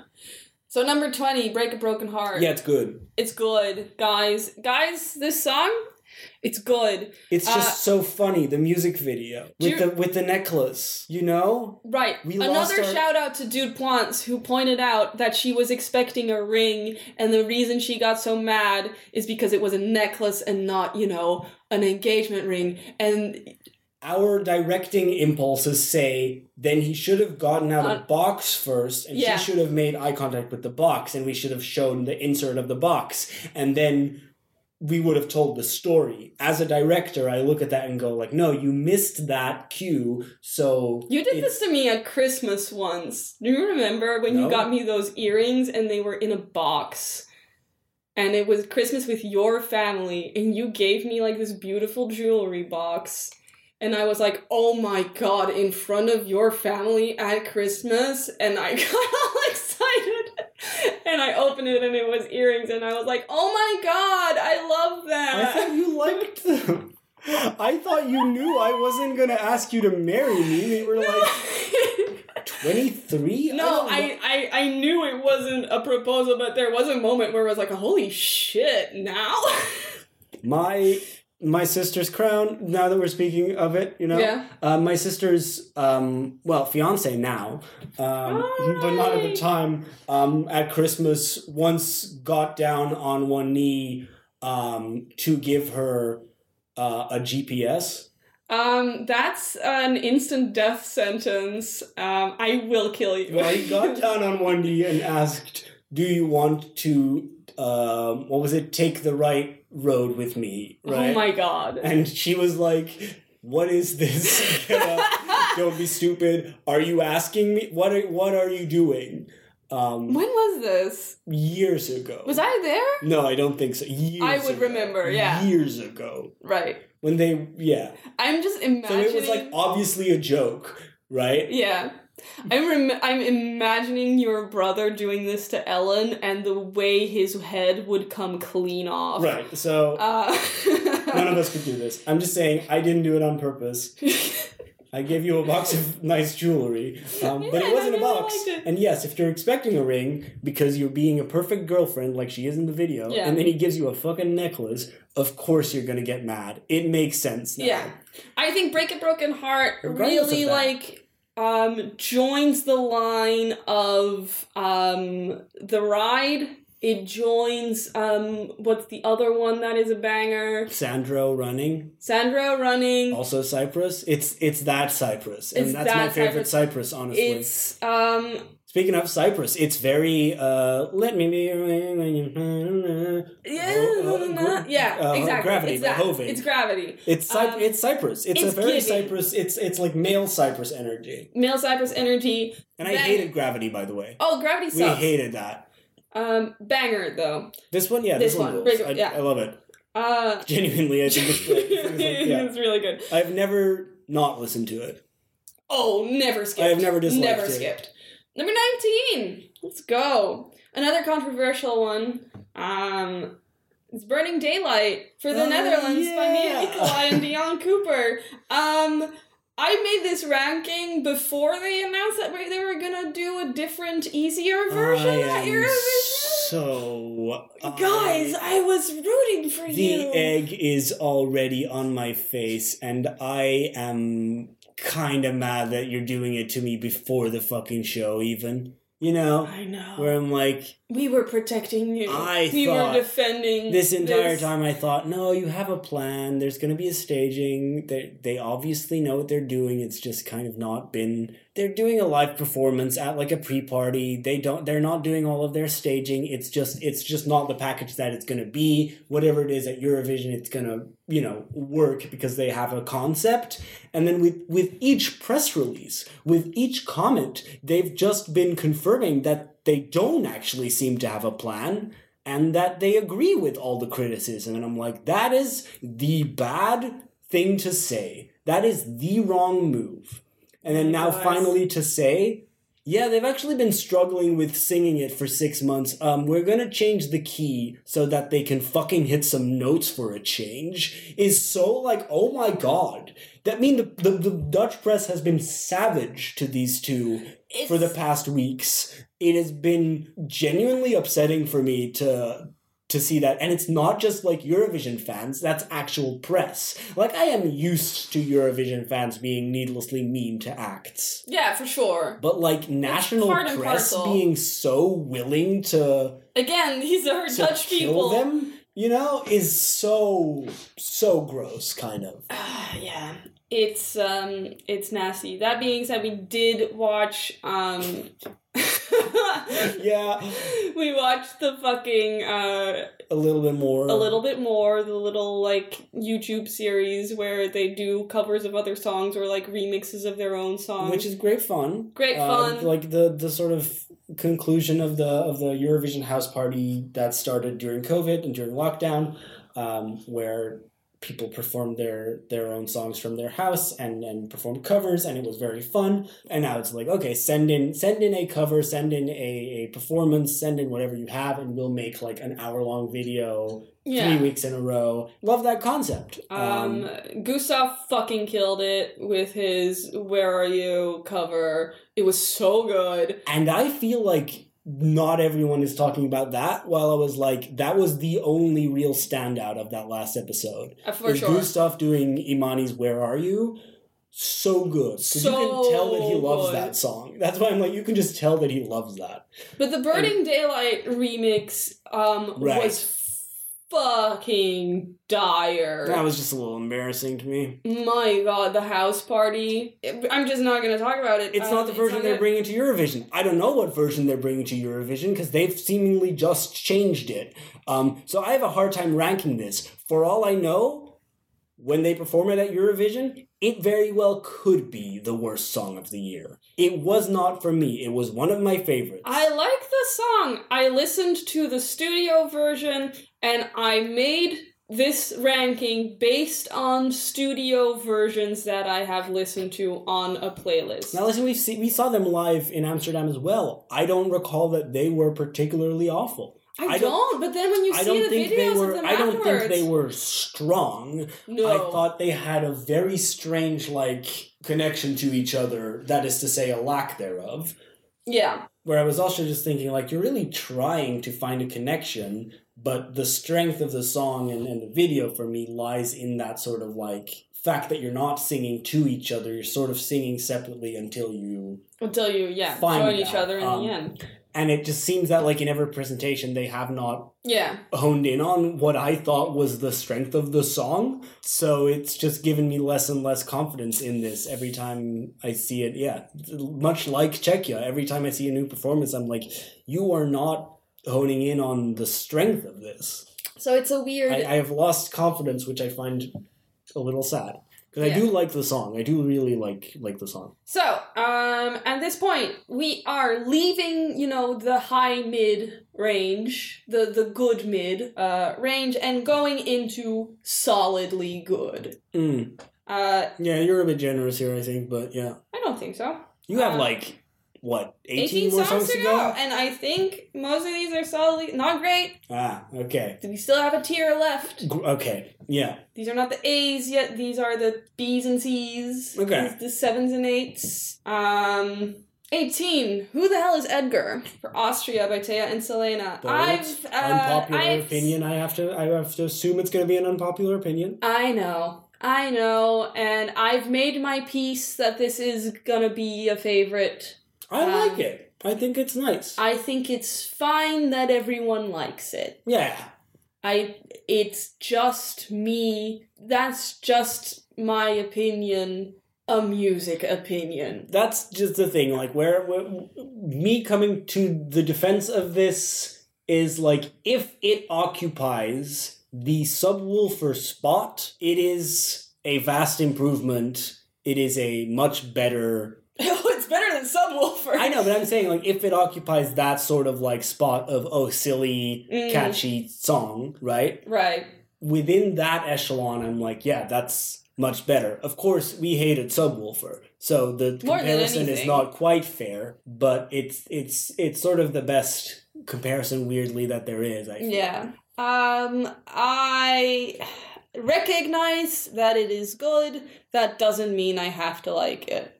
It's very catchy. I think they're really charming. I think the hook itself is just a lot of... It's silly and it's fun to a point where I'm like, it's not just silly and fun and it's so stupid that, like, I have no connection to it. I'm like, I also get that you're saying something, so that all, like, works to make it a pretty solid package for me. Yeah, I understand your, reservations about the use of Edgar Allan Poe's name, where I'm like, yes, it is just the hook. Eurovision in concert, absolutely went nuts for this. That's it. Me personally, like, I loved this live. I thought it was so fun. I danced through the pain, because I haven't mentioned yet on the podcast that the second we walked into this venue for Eurovision in concert, I don't remember what the first song was, but during the first song, I remember thinking... I think my appendix is rupturing. I think I will not make it 2 more songs before needing to call an ambulance. I am in so much fucking pain. I can't believe. And, my appendix did not rupture. We just, rushed to the venue too soon after eating a big burger. Which was really good, by the way, but, did not digest properly, and my stomach was trying to kill me the whole evening. I was in so much fucking pain. And it sucked for me, but I was like, oh my god, I'm here for my wonderful boyfriend who cares so much about this. I cannot... We were there for you, too. No, I also cared so much about it, but I was like, I can't. This was like when we went to the premiere of your TV show and I realized I was so sick and I was like, I have to leave this room and sit by myself for a bit so you can network. But yeah, during the Eurovision in concert, my stomach was killing me. But that didn't stop me from fucking dancing to Edgar Allan Poe. That's the thing. It is a banger. It's a banger. It is a party song, and when you get that vibe, I find it very hard to resist. This is one of those where I'm like, I'll have to finish listening to it. Many other songs I can just be like, yeah, stop, I'm done. Yeah. This one I'm like, no, it doesn't matter if it just started. I will just listen to the whole thing. I like the buildup of it, and I think it's nice. I think it's good. Yeah, it is good. Number 17 is the Kelmendi family singers. Oh, yeah! Duje for Albania. Listen, this is a Cinderella stan household. Yes, Cinderella Kelmendi, you will always be famous. Forever in our hearts. Incredible woman. Albina's fine. Albina's okay. No, Albina plays the fucking flute, which is great. Speaking of just a little bit more, they did, I think, was it Every Way That I Can? I think they covered No, it was something else. Or was it my number one? They did a relatively basic Eurovision cover, and they still had their phones out to look at the lyrics. Didn't they do la la la la la la la? No, was it You Are the One, You're My Number One? Yes, that's it. Right? That was it. And they still had their phones out to look at the lyrics. It was great.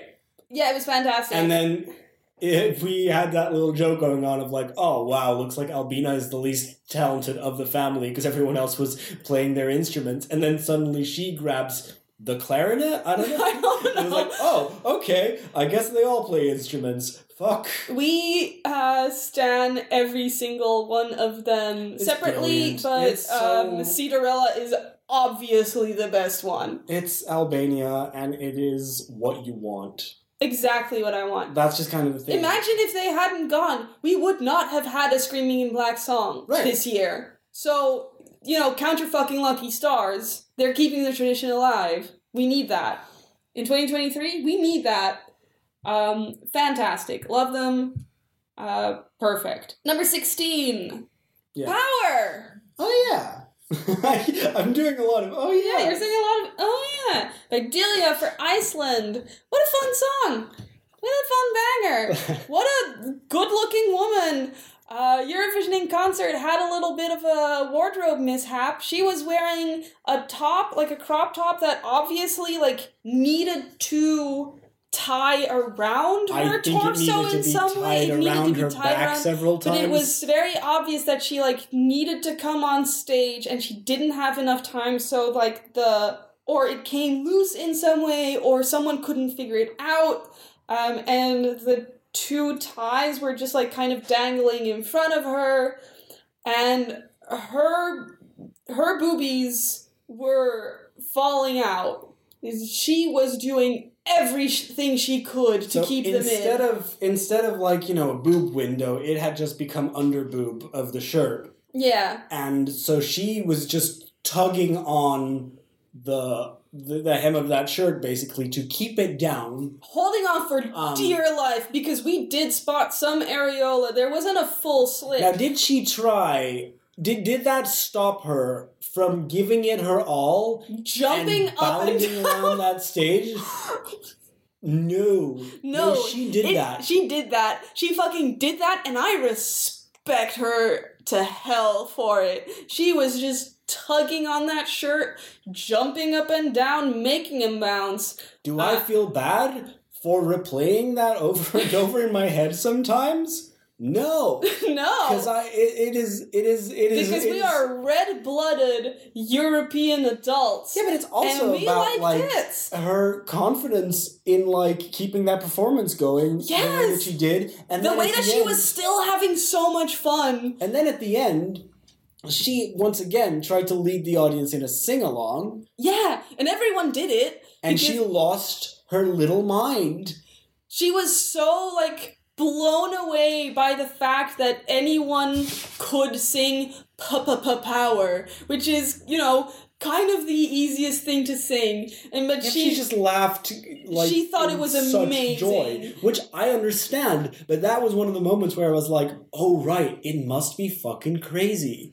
If you're just a singer, not a huge singer, but you're just a local singer who, again, Eurovision a little bit more, did a beautiful cover of Hallelujah with a choir. Yeah. Oversang it, but brought it back. That's Delia. She oversings it, but then brings it back. Yeah. If that's what you do, than being on a stage at Eurovision and hearing everyone sing along to your song. It's like, oh my god, and you all know this? And you all know this? Yeah, like I felt it in that moment, and I loved it. Yeah, no, I love her. I really like this song. I really like it too. It's 16, it's not my favorite, but it has staying power. I think I'll hear this 5 years from now and still think it's fun. I mean, I have faith in her that she's going to deliver a great performance, even if like the staging of it like kind of lets her down. Even if it doesn't qualify, I think it might. I think it will. But I see I always see the potential. We're still going to revisit this and be like, yeah, but do you hear her fucking vocal? It's like, do you hear Vincent Bueno's vocal? It's perfect. It's spotless. Vincent Bueno, yeah, spotless. I listened to Amen today, and I was blown. If you have no context for that, and you just heard that, you're like, what? She did what now? I put Amen on whenever I feel like it, baby, and that's often. So yeah, good on Delia. Good on Delia. Well done. Number 15, Like an Animal by Peak Chaps. Oh, yeah. For San Marino, Absolutely. baby. Completely Absolutely, 100% completely correct. It is good. Yeah, I mean, it took some people to see the music video to get on our side. It's happening. I don't even like the music video that much. No, but it's cute. It's cute. Yeah. It's cute. People needed to see them be, like, a little cuter about it. And then people were like, oh, actually nice. It's like, yes, you need to understand. What you need to understand is that it's hot. It's just hot, and you need to learn how to fuck. We've definitely talked about it on every single episode we've done this year, so... let's gloss over him, but, I wouldn't be surprised if this had been your number one, considering how often we've talked about it on the podcast. Of course it's not my number one. Are you fucking crazy? I'm just saying our audience wouldn't have been surprised. No, definitely. I love it. I love it. But, I think it's really solid, and I'm like, I have never hated hearing it. It does not great. It is good. Mm-hmm. It's just good. Yeah. Number 14. Is that a crazy opinion? Maybe, but I'll have it. Number 14, Queen of Kings, Alessandra for Norway. Yeah. What more can I say? It's Queen of Kings. Guys, it's a banger. It is the definition of a banger. Yeah, and some people might say, what, 14th? Not higher? No. And I think that seems about right. I'm correct. It is a hard banger. It is a hard banger. But a hard banger, doesn't need to score. It is with 15 and 14 here that we have moved on into great territory. Okay. That we have moved into, I love all of these. I think I still have a few maybe that I will disagree on, but you're like, yes. Probably.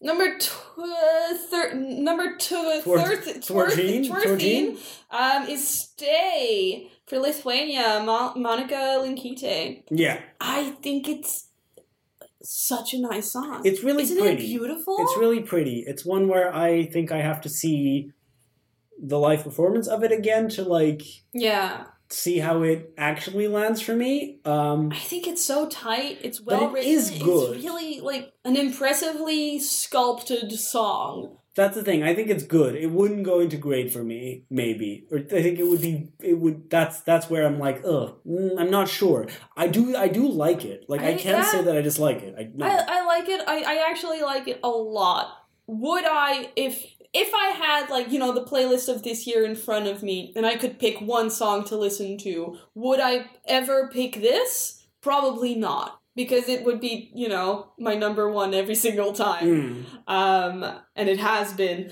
But I really like it. I listened to the version that doesn't have the Chuto Tuto on it, the first version that she made, and it sucked. I hated it. Right, but that's where I'm at, where I'm like, I think there's a very narrow line here on which this song is good. And it's the Chuto Tuto. And it is on that line. Yeah. So I think it's interesting. Number 12, I think is our most referenced song, not on the podcast, but just in our daily lives. Every single day, you and I will make eye contact, and one of us will say hello, Game over, bitch. It's number 12, I mean, Serbia. it is since the video of him saying "Game over, bitch" at the Spanish pre-party in Madrid, I think, where he like performed it and just said "Game over, bitch." That has been living in our heads, rent-free. We're not charging him anything. No, he is free of charge. Free of charge. Oh, fantastic. I mean, it's also the one that I've been really vibing to on my bike ride to work. It's so Linkin Park. I feel like, sorry, in terms of the rent-free thing, I wanted to make a joke about it, but I don't think I can get there. I wanted to say, like, I feel like I'm the owner of a pension in 1930s Berlin, and he's a destitute artist, but he can stay here for free because I love him so. Early 1930s. Yes. Yes. No, but like. Yes, absolutely. If I was a wealthy bureaucrat or whatever. It's probably because I do have Cabaret also on the mind. Sure. Right? Which is, has the backdrop of rising fascism, yes? Yes. But it's also, happening, guys. But also has the, like, underground weird art scene that, like, this kind of... Yeah. In a weird way, like, I was linked to. Sorry for the tangent. No, I mean, Sama Misa Spava is fucking incredible. It's great. It is so good. I needed to come around to it, but at this point, like, I don't know what to... Yeah, no. I'm like, why is this 12th? It's better than Tattoo by Lorraine. Yeah. I think many of these songs are better than Tattoo by Lorraine. I think Peak Jacks Like an Animal is better than Tattoo. I'm like, why is Tattoo 11th on this? Drop it a couple... Because when you're doing this sort of sorter thing, at one point, you'll start feeling bad about thinking everything is better than Tattoo, you know? I know. At some point, you'll start feeling bad. You'll be like, well, Tattoo, surely it must be better than that. But it's not. And I'm looking at it now, and I'm thinking, okay, can you just let's say that Tattoo is 16th and shove power and Like an Animal up a point, you know? I mean, you can do whatever you want. Yeah. This is not official. This is not official, but, I had Lorraine Tattoo on 11, and now I regret that. Yeah, but let's, like, zoom in on that for a little bit, right? Because we saw her perform it live, and I remember being in the audience thinking, I need to make an amendment to my move your face rule. And the amendment is... Open your eyes! I am your audience. I need to make a connection to you, and I cannot do that if your eyes are closed for the entire song. And then yesterday, when we were watching just a little bit more, her eyes were closed the whole 3 minutes. What connection can I make to you? Yeah, and I think that, like, that's where I land with saying that, like, oh, Tattoo has often left me kind of cold. It's because she doesn't fucking look at you. Like, I don't really feel like I have anything to do with this. You know? Yeah, like, good for you, honey, but what am I to do with this? What about me? Are you singing to me? I'm not reading all of that, but I'm happy for you or sorry that happened, right? Like, it's just like, I don't know, because you're not involving me. I mean, like, I can tell it's bad, I guess, because you're singing really loudly. I feel bad about, like, being negative about Lorraine, because, like... Her voice is fucking incredible, and the thing she does with her mouth and, like, her chest cavity... like, now, I'm so fucking annoying now that I have had any, like, vocal... No, but she does do a lot of, like, cool technical stuff. She does so much cool technical stuff. Like, she sings the ooh, like, through her teeth a little bit, so that it, like, echoes in the back of her mouth. It's genuinely really cool what she does, and I'm very impressed by her, and I love Lorraine. That's not the point. I just want her to open her eyes and sing to me, the audience. It's just that, like, if we're coming to it now, watching her acoustic performance in the a little bit more video, it's not what we're supposed to judge it on. We're supposed to judge it on the actual song as it is, which is, has the pumping beat, has the rising, which, is very catchy, potent. Yeah. Yeah. So that's what we do have to judge it on. But I did think watching, the performance in the just a little bit more video, thinking, I love Euphoria, right? Right. It is rightfully, I think, one of the most liked, most popular winners. It's good. It topped the 250. It's really great. And of course, we always have to compare it to Euphoria because it's the same artist. Yes. And she won with that. And I just feel like if Euphoria, universally liked, and I love it. I think it's good. I think it's really great. Yeah, it's Euphoria. I just feel like compared to that, with Tattoo, I'm like, something about it makes me feel like it would be a real disappointment for me if it won. Yeah. Like, it would be kind of heartbreaking, wouldn't it? Kind of heartbreaking, and I don't think it would be one of my favorite winners. No. I think it would. I think it might be a winner I dislike. Oh. And that's kind of like the weird feeling that this season has been. Also where I'm like, oh, that's kind of one of the really the outcomes that we've just all like we're gonna have to settle with. It's Lorraine. And I'm like, yeah, but I don't think I would like be particularly enthusiastic about this, nor be enthusiastic about it years to come. No. I mean, so it's a bit of a weird one on that. Nothing's happened yet. 3 minutes in the next couple of weeks still to happen. So that was my number 11, but it should be my number 16. The next one, I also want to drop like just one place because I think Samo mi se spava is better than Soarele si Luna. Yeah, for sure. For sure. I don't know what you're on about. I don't know what I was doing. Maybe I was vibing really hard to Soarele si Luna that day. Because there's some moments when it is good. Yeah. I think I had heard it that day and thought it was amazing, and then I made the ranking. Because that's like top 10 now, right? At this point, yeah. No, now Soarele si Luna is 10. Samo mi se spava... No. Soarele si Luna is 11. Samo mi se spava is 10. Okay, sure. But... Are you guys still following this? Top 10 is really good. And I can get it, because like when it hits, it hits. When it hits, it really hits. But then again, there's been times when I've been looking at the list of songs and thought, yeah, Moldova could not make it. I wouldn't be mad if Soarele si Luna wasn't in the grand final. Yeah, I know, but like, what do I think of it? I like it. I think it's good. I think it hits. I think it's totally fine. I just think it can go vibe to it. Yeah, but you didn't on our first listen, I don't think. It grew on me. It really did. Yeah, I don't know where it's gonna go. It's a weird one. I don't mind it either way. This is one of those complete Eurovision wildcards where like if it makes it, I would understand. What the fuck? Queen of Kings is better than Soarele si Luna. My god, this list is a mess. I'm sorry, guys. I'm disagreeing with myself now. I'm like, who fucking made this list? It wasn't me, but it was me. It's especially when the top 10 comes around and you're like, wait, why isn't this song there? I like this song. Because you voted it that way, baby. Yeah, so drop Tattoo and Soarele si Luna to 16 and 15. This is perfect. And all the rest, like, bumps 2 places. Mm-hmm.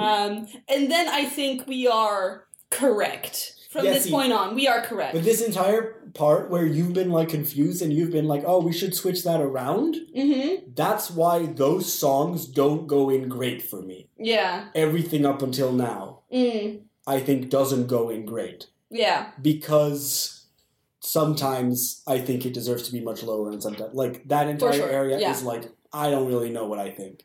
Because I enjoy all of these songs. Yeah, no, and I think this hits on, like, my approach to it. Number 9. 9? Okay, sure. Sure. I wrote a song by Mae Muller for the United Kingdom.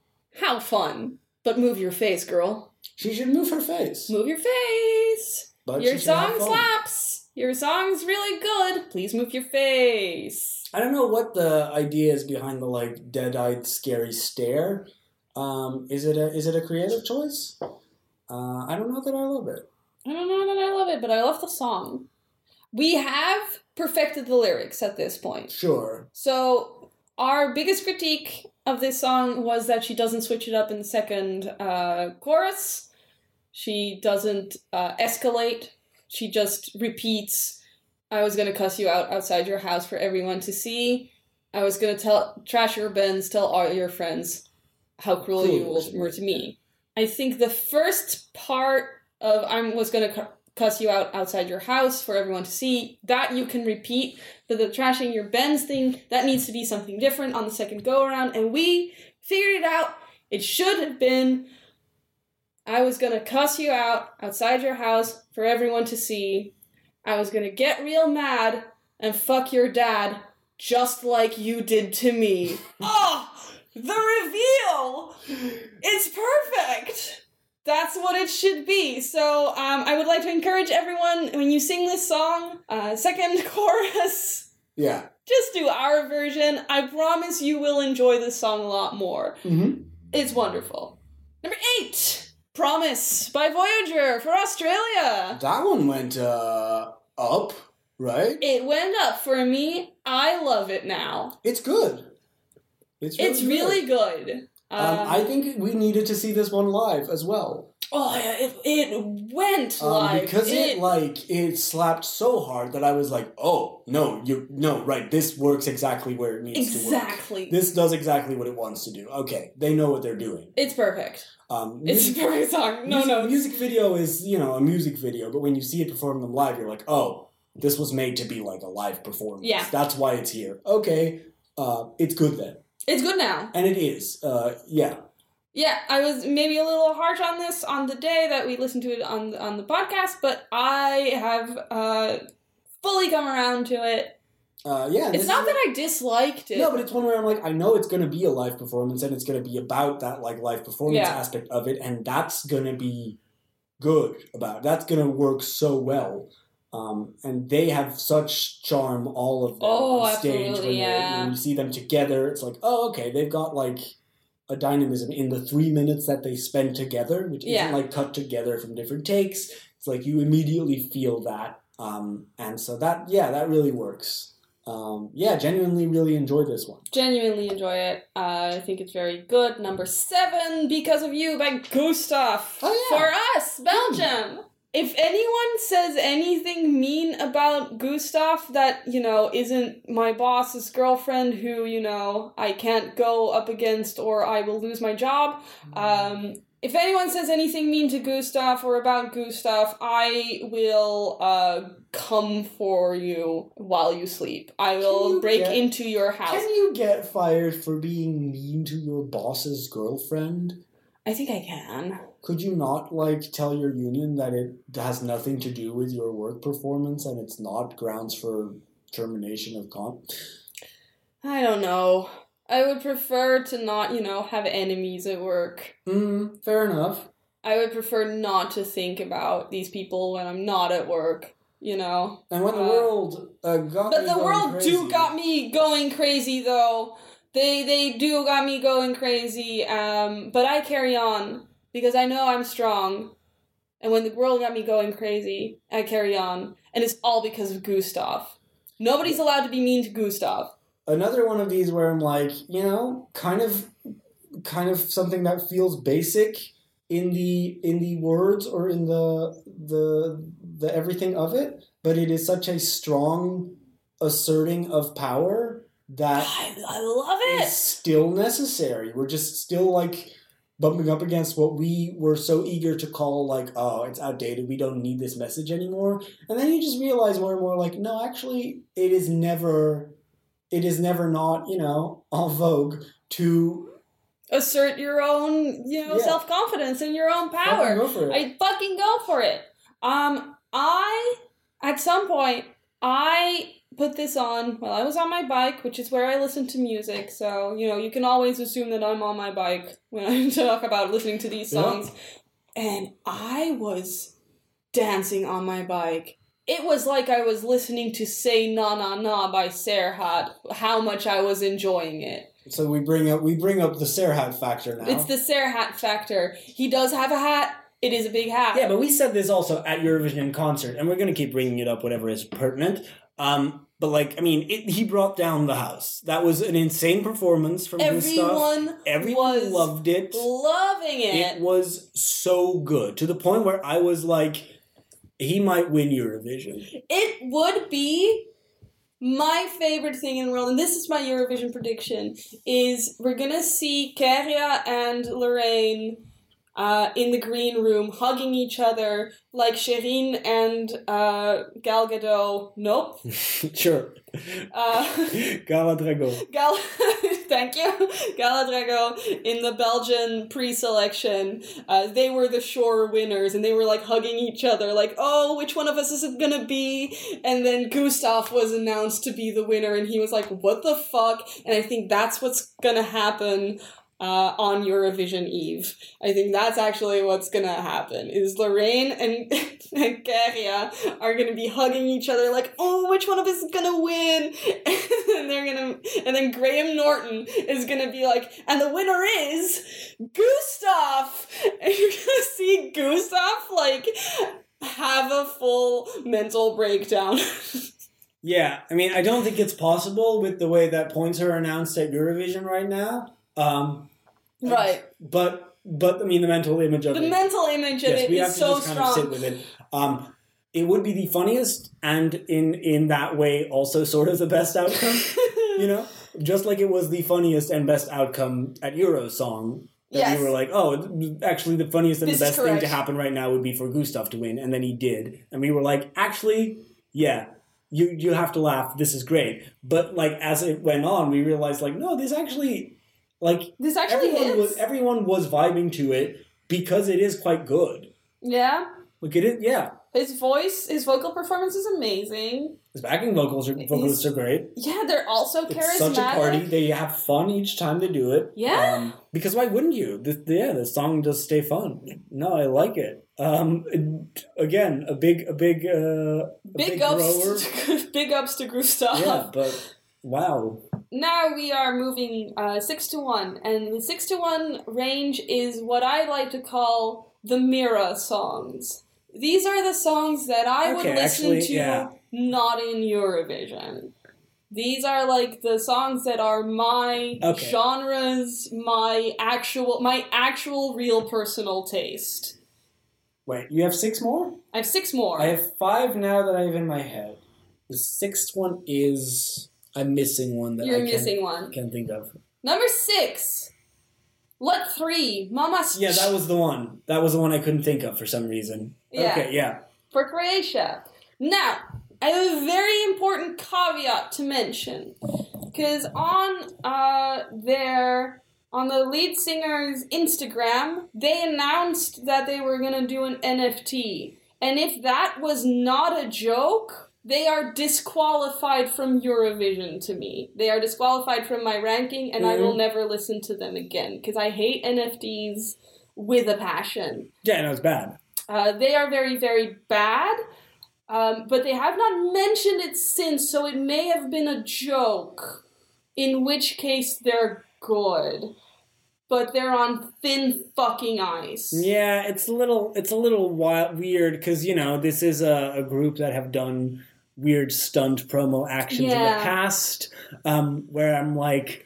I stopped listening to Gorillaz over this shit. I loved Gorillaz. Could one do an NFT as a joke? I don't think so, because you still have to support the act. But the actual NFT isn't out. So maybe there's just the announcement was like a stupid joke of like... Yeah, but if it's not obvious enough that it's a joke... Right. So that's why I say they're on thin ice. But let's just assume that nothing is coming of this NFT business. In which case, they are number 6. I think their song is fantastic. Yeah. No, it is. Yeah. It's just that I think NFTs are abhorrent. But Mamas is an amazing song, and I love it so, so much. Number 5 is Aya Okay. by Sudden Light for Latvia. It is really, really good. There's not really that much to say about it. It's great. Just a really, I genuinely really enjoy it. Really good song. I do get the Radiohead comparison now. Now that I've listened to it a couple of times more, and I'm like, oh, it's like 15-step. Sure. Yes, it is Radiohead. Yeah, but see, like you played it for me, the Radiohead song that I was like, oh yeah, I've heard it. But my brain just doesn't go to Radiohead immediately. I'm just like, yeah, this is just kind of a rhythm. Radiohead did not invent this. No, I know, but there is like a Radiohead song that I like a lot that uses this rhythm. Like, so understood, I'm like, right? oh, okay, that's the... I think it's a good song made by some musicians, you know? Yeah, it's when musicians. Number 4. Now we're getting into the exciting part, aren't we? Now, okay, so... What do you think? Yeah. Are these the other boys? Are these the Slovenian boys? No, they're not. Okay, so they're up higher. Then who do we have at number 4? It's Blood and Glitter, Germany. Okay. The other band, yes. It's the other band. It's Lord of the Lost. Still number 4? Definitely, like, one of my big favorites. I love it very, very much. But it has lost some of its shine. Yeah, but it only needs 3 minutes of shine because it's only going to play in that grand final one time, you know? Yeah, it only exactly. It only needs that initial moment of glitter. I know. And blood. And, watching them live was a full experience. I thought they were amazing. I did love that. It's just that everything, like all of their like stripped down covers of other songs that they've done for a little bit more, I haven't liked. Nope. And I don't like I've actually like checked out their other songs because, my friend likes them a lot and has sent me all of their other songs, and I've had to be like, oh yeah, that's really good. But I actually don't like their other stuff that much. Luckily, they only have 3 minutes at Eurovision, so exactly. you have to look to what the Eurovision performance is. Exactly. Like, all of their other stuff, I'm like, this would be really good if it was 3 minutes long and not 6 minutes long. Yeah, I mean, that's why I did like most of Lordi's discography at the time when they won, because a lot of their songs were like in the 3 to 4 minute range, which is like perfect. Yeah, it's basically a Eurovision song. Wrote a lot of hard rock with like a little bit of metal, a little bit of poppy influences, and it was like, oh, this is all like super campy horror rock. Great. And Hard Rock Hallelujah, and that was like the perfect 3 minute distillation of like their vibe. And so similarly here, you have a perfect 3 minute like presentation of the band, right? It is perfect. Like, it is a perfect 3 minute. And like they get to do the stripped back thing that Chris Harms obviously likes to do, because every time they do a cover of a different song, it's in like an insufferable stripped back way. And I don't like it for a whole song, but I like it for like that half of the chorus that he does. Like, that's good, because then you can hit all the instruments again afterwards. I like the construction of it. I think I think it's pretty solid. It's a tasty morsel from a groovy hub. Sure, yeah. Number 3. Here's the boys. Oh. It's Carpe Diem, Joker Out for Slovenia. Okay. It's a very fun song, and I love it, and I love the boys. I mean, groovy. It's very groovy. Yeah. And the morsel is tasty. Absolutely wonderful. There's very little to say about it, because it is. Yeah. This one is. I'm like, this is just a good song. We saw them. We saw a video of them doing a cover of Disco. Yes, at the song presentation they did that. Yeah. Which made me so happy. It was very fun. I love it. I love Carpe Diem. Number 2. I didn't know this was going to be number 2 for Serhat? It's Serhat. Serhat's number 1, always, forever in my heart.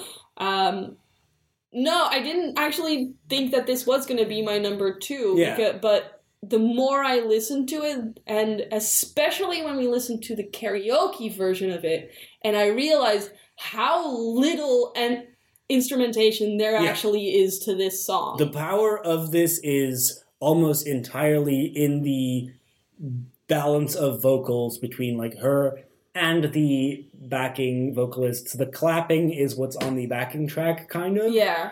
And it's crazy how it's little borderline there is a to this. metronome where like Yeah, exactly.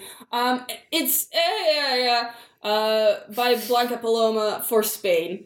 I did not know how much what a song this would like have its staying power for me. Like, yeah, it has also like made an impact on me and keeps making an impact. It keeps hitting for me. There's not been a single time that I've listened to this that it did not fully hit.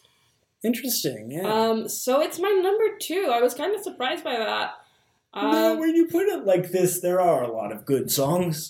Actually, yeah, like making my ranking, I'm like, actually a lot of these fucking rule. My number 1 doesn't even need to be said. Well, no, now we know what it is. Now we all know that it's Cha Cha Cha by Käärijä for Finland. Come on, guys! It's the best one! With a bullet, it's the best one! Well, yeah, see, and it's because of that now I'm thinking back on everything else, and I'm like, yeah, maybe it's not that good, though, because it's not Cha Cha Cha. None of these other songs were Cha Cha Cha, are you fucking kidding me? So, it's not a contest! I mean, it is the Eurovision Song Contest, but it's crazy to me that not everyone is like, oh yeah, there's a clear winner, and it's Cha Cha Cha. It's the best song. I think that's what we need to keep it exciting, is to keep it sort of uncertain if it's even possible. But like, I think, yeah, it's my favorite. It has to win, right? It was my favorite no way. from the moment that it like was revealed to be in the Finnish selection. As I said, the Finnish selection of 7 songs, all good. I think all 7 of them, would have been like a good song for your country. But Cha Cha Cha was the... Yeah, you showed me Hoida Mut. Yeah. That would have also just been my number 1. I would have also ranked that as number 1. It's been living. Exactly, that's what I'm saying. It has been living rent-free in my brain since you first let me listen to it. It is fantastic. But yeah, Cha Cha Cha, just the performance, the spectacle, the horror, it's so good. No, it's powerful. Like, it's powerful, it's visceral in a way that I think very few other songs will make you go, oh, I need to see that again. Yeah. And the easiest way to see a song again is to make sure it wins, and then they have to do it again. Yeah, so like, I have to see that again is a reason to vote for it, is a reason to look at it on YouTube, is to then tell everyone to watch on Saturday and vote for it, for a casual audience. Yeah. I think it has the potential to make the biggest impact. Like, I am thinking, like, here's how Käärijä can still win. Like, I don't think it's out there. I don't think the possibility is a crazy leap. But I wouldn't dare say, like, obviously that's what's up. No, it's not an obvious winner, but I would be heartbroken if it was between this and Tattoo won.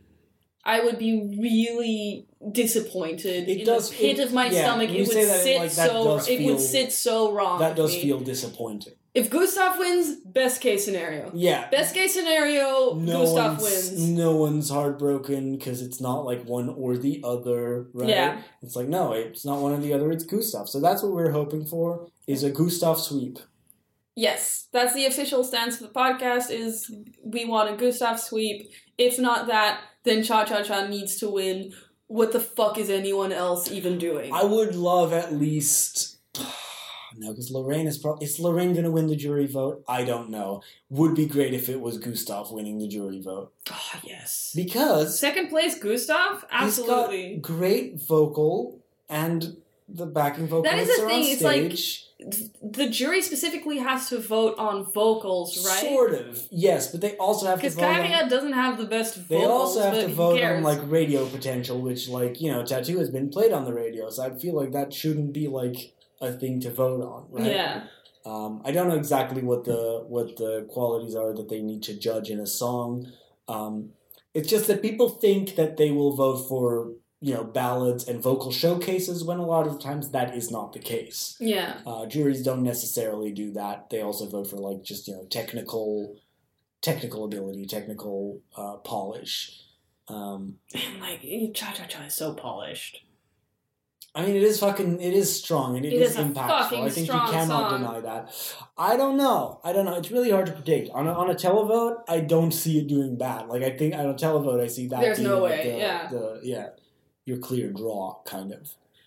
So, that is my ranking. Are you surprised? Shocked? Disappointed? Disgusted? I mean, I'm a little surprised that I didn't realize which songs were still to be named for most of that. Right. That's just a little surprising to me. It's just disappointing that you... But I had such a hard time remembering what songs there are. Right. But I'm not surprised at the results overall. I think it's a good year for Mira songs for me. This year has really grown on me. Yeah. I feel like we were talking about mid, actually looking at all of this. I like them all. I think what makes Eurovision so fun is that you do just choose to enter a world, and the world is these 37 songs. And you engage with this world within the parameters of these 37 songs. Yeah. And during Eurovision seasons, those are the only songs that exist in the world. Kind of. So you're kind of like, if these were the only 37 songs that existed in the world, which ones would I like and which one would I not like? Sure. And some of the songs that you wouldn't necessarily listen to in your life outside of Eurovision. Yeah. That's the thing with become like the biggest bangers. Well, that's the thing with Eurovision music. Absolutely, it doesn't necessarily go on a regular playlist for me. No, it's separate. It's a separate world of music, and I think that is so fascinating because that means you really judge these songs on different merits than you judge regular songs, non-Eurovision songs by. And that doesn't mean that you lower your standards. That just means that your standards are completely different. I mean, it's a paradigm shift, right? It's kind of like, like you say, this is a different sort of world. This is a different framework in which these songs exist, because they exist, in a contest, but also... there's a lot of national selections that try and tap into that same music, and that's like, one of these gets picked out to be your Eurovision act, but all of the other songs sort of occupy that same Eurovision music sphere. Yeah. Sometimes that you're like, all of these songs really trying to make an impact, and even the ones that aren't like super impactful are trying to be like laid back, or trying to be subtle. So it's a lot of songs all trying to be like the best version of themselves. They're not like a song on an album, or they're not a single from an album. So it just kind of, it's interesting. I think it's fascinating to have like 2 months out of the year where all I fucking listen to is Eurovision music. And... 2. Huh? 2 months. Yeah, because you don't let me. You don't want to. I don't want to. I can't live in this space for longer than 2 months. No, I think 2 months is good for you. Yeah. After May 20th, my chariot turns into a pumpkin. So I have to get out of here by then. Yeah, I mean, and then I don't think about... Then I don't think about Eurovision until March the next year. Yeah, it's over for you bitches. I'm ready. I'm ready for some different music. Well, then I have some good news for you, because it's time for me to talk about my plugs. I have 2 plugs. Okay. This episode, and it's for all of you who are ready to be fucking done with Eurovision. There are 2 new albums out by artists that I have talked about a lot on the podcast. First of them is Cosmo Sheldrake. His new album, Wild Wet World, is out, and I was listening to it, and to put it in terms that Eurovision people would understand, the vibe that you get from this album is if you were deep sea divers and no one was coming to find you. Yeah. And you had nothing left, but the guy you were deep sea diving with gave you his last breath. And he died next to you, and you're stuck at the bottom of the ocean. You have only one breath left, and you're like, oh, fuck, he has only prolonged my suffering. And then suddenly, a magical deep-sea creature came and, gave you gills and were like, this is your new life. And you were, dealing with the horror of what that implies, but also being introduced to this wonderful world of the deep, dark ocean, and seeing all of the horrors and wonders that it has to offer, and realizing that you can never go back to the dry world. Makes sense. That's what listening to this album feels like. Very good. Second plug is Gustav's favorite band, Sparks. Your favorite band. And my favorite band. Gustav did an AMA, and people were like, who are your favorite bands? Who are your biggest influences? And Gustav fucking said Sparks! It made me feel extremely normal. Tonight we are one. I'm just imagining, we're going to the Sparks concert in Brussels on June 27th, and we're gonna be there, and the guy in front of us is gonna be wearing a huge hat, and we're gonna be so annoyed, oh my god, we can't see the band, why is he wearing such a big hat? It's Gustav! That's my fantasy. Anyway, he loves Sparks, and I love Sparks, and Sparks loves making music, and they are coming out with a new album May 26th. It is called The Girl is Crying in Her Latte. The titular single, The Girl is Crying in Her Latte, is already out, as is another single, Veronica Lake. Both of them are bananas. Fantastic music. Absolutely great. This is the shit I like to listen to. Go listen to it right now. And, pre-order that album. I think that's something people pre-download. You can pre-download stuff these days. Mean? I don't know. It's for the algorithms. Okay. Damn, girl. It's good. That's on me now? So I would like to thank you all for listening. This is our last episode, looking at these 37 songs before the contest. Yes. Our minds are always open to change our opinions. Our faces so ready for egg. Of course, there are many, many, many songs that we have already listened to on the podcast in years prior to this. And Mira, you have been re-listening to those as well, haven't you? I've been listening to every single Eurovision song from 2016 to 2022. And I got through them, today. Yeah, and see, those are songs that we have both the studio version and the Eurovision performance to sort of, I've been trying to go off of studio have version. An opinion on, right? But it obviously changes the perception of the song, having seen it live and knowing what the sort of potential of it was. I don't know where I'm going with that. I just think it's interesting to say that this is our last pre-Eurovision opinion of these songs. It's gonna change forever. But you've listened to all of those because you were trying to figure out, of those songs that we've talked about on the podcast between 2016 and 2022, which ones are your favorites that stand out for you? We have talked long enough on this episode, so obviously we're not going to get into that now, but do tune in later, because that is something that we want to get into. Absolutely. I'd love to share my top 30 with you. But that's for another episode. That's going to do it for us for this time. You can follow us on Twitter at Eurodivision, and you can tweet at us if you have anything to say about our opinions, or if you just want to say hi. Just say hi to us. Once again, thank you for listening, and we'll catch you on the flip side. Good night, Europe. Good night, Europe.